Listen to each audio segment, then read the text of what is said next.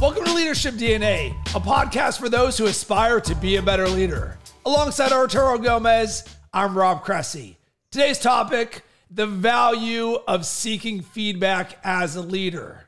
Arturo, feedback can oftentimes be very challenging to hear, but it is certainly a pathway to growth. Let's talk about how feedback is a powerful tool in leadership.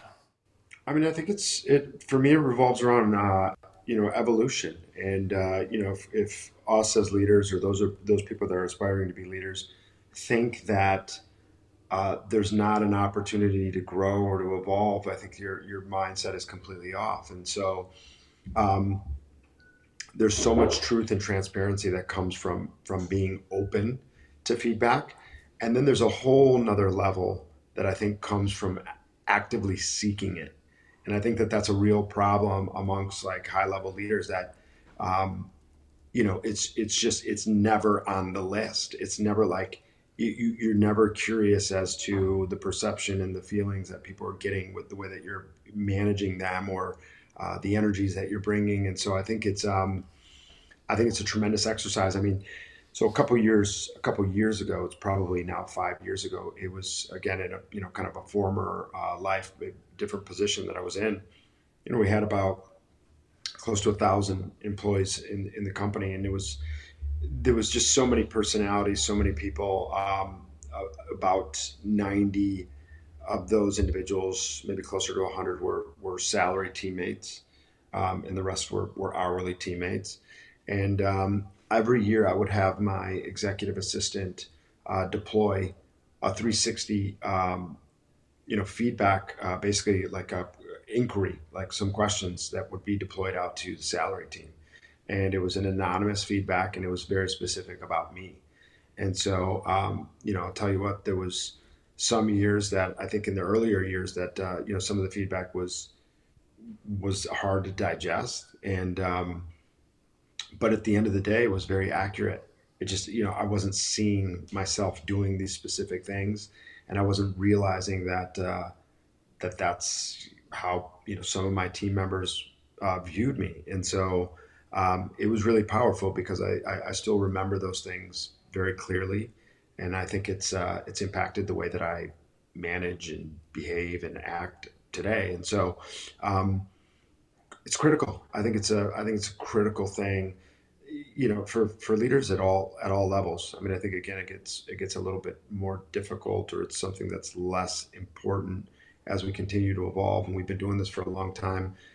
But I don't ever think that there's a day where you shouldn't be open to somebody giving you or providing you some feedback. And it's, as long as it's, feedback that's delivered in an honest way, you shouldn't be hurt by it. You should take it in, absorb it, analyze it, see if, you think it's accurate, maybe touch base with somebody that knows you really well.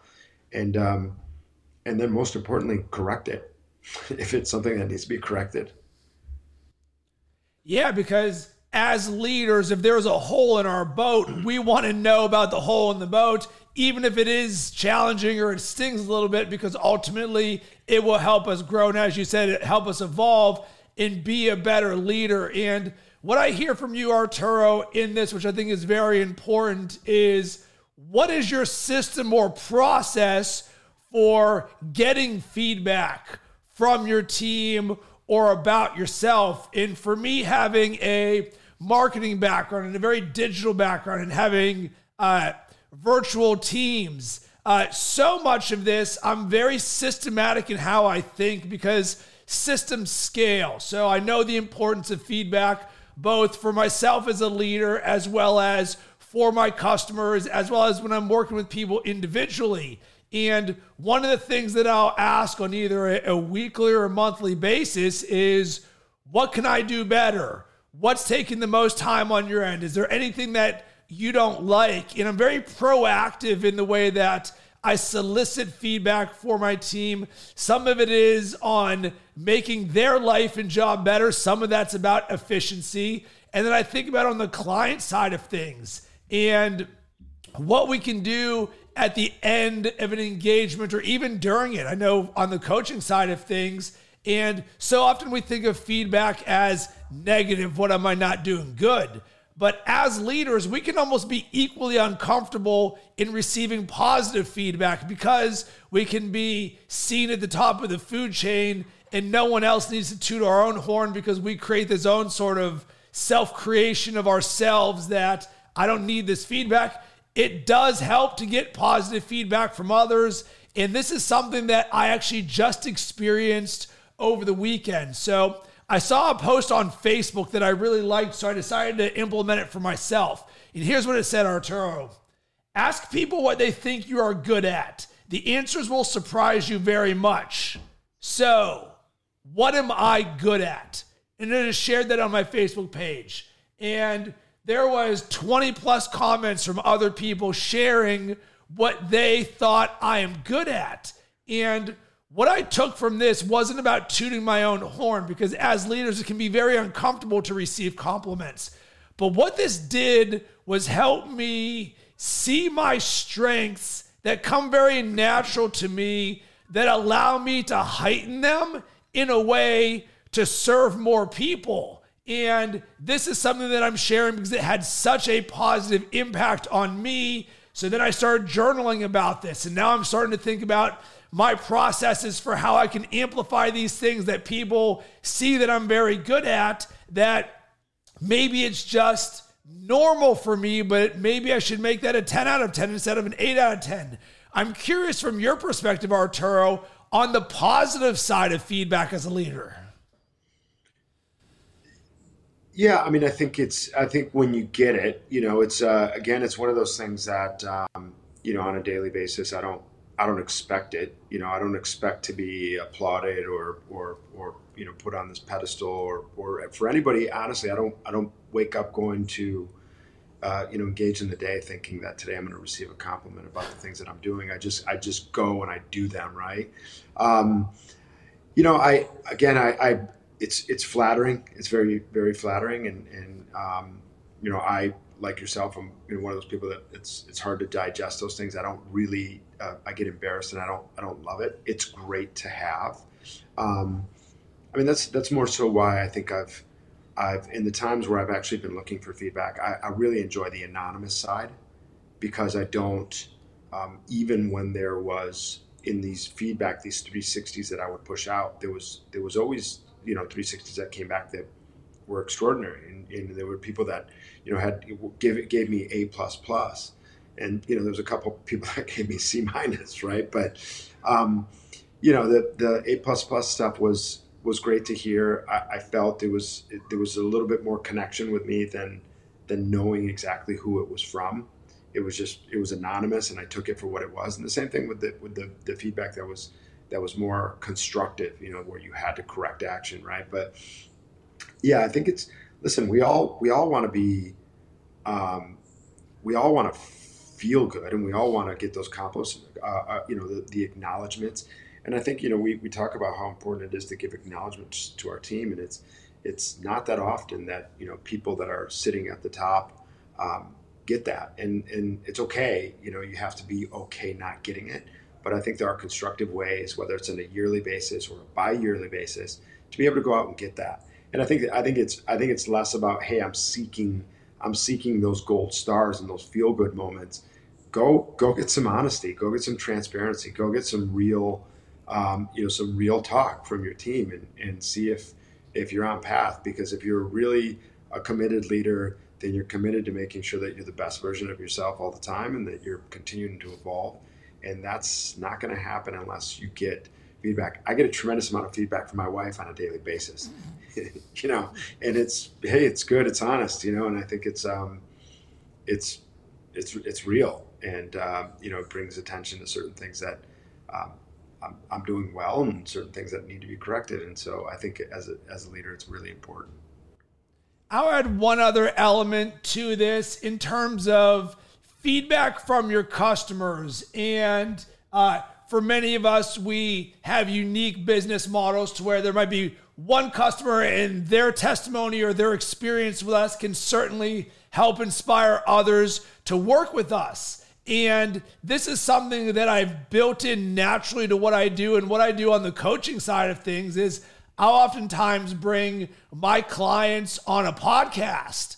and we will talk about their experience, what they were facing, any light bulb moments that they had, any results. And it's less for me and more for the other people who were where they are at the beginning of their journey, and now they've seen this transformation. And Arturo, one of the things that I've learned and done a lot of internal work on the coaching side of things around compliments is, as we've said, a lot of people don't feel very good when they receive compliments, but that's actually a very contrarian way to think about them. That now when I receive a compliment, I actually have a compliment file that I document. So anytime someone gives me a compliment, I'm a very gracious receiver. I take it in, I say, Arturo, thank you so very much for that. It's received on my end and it means the world to me. And then I go and I put it in my compliment file, and every single day as part of my boot sequence in the morning,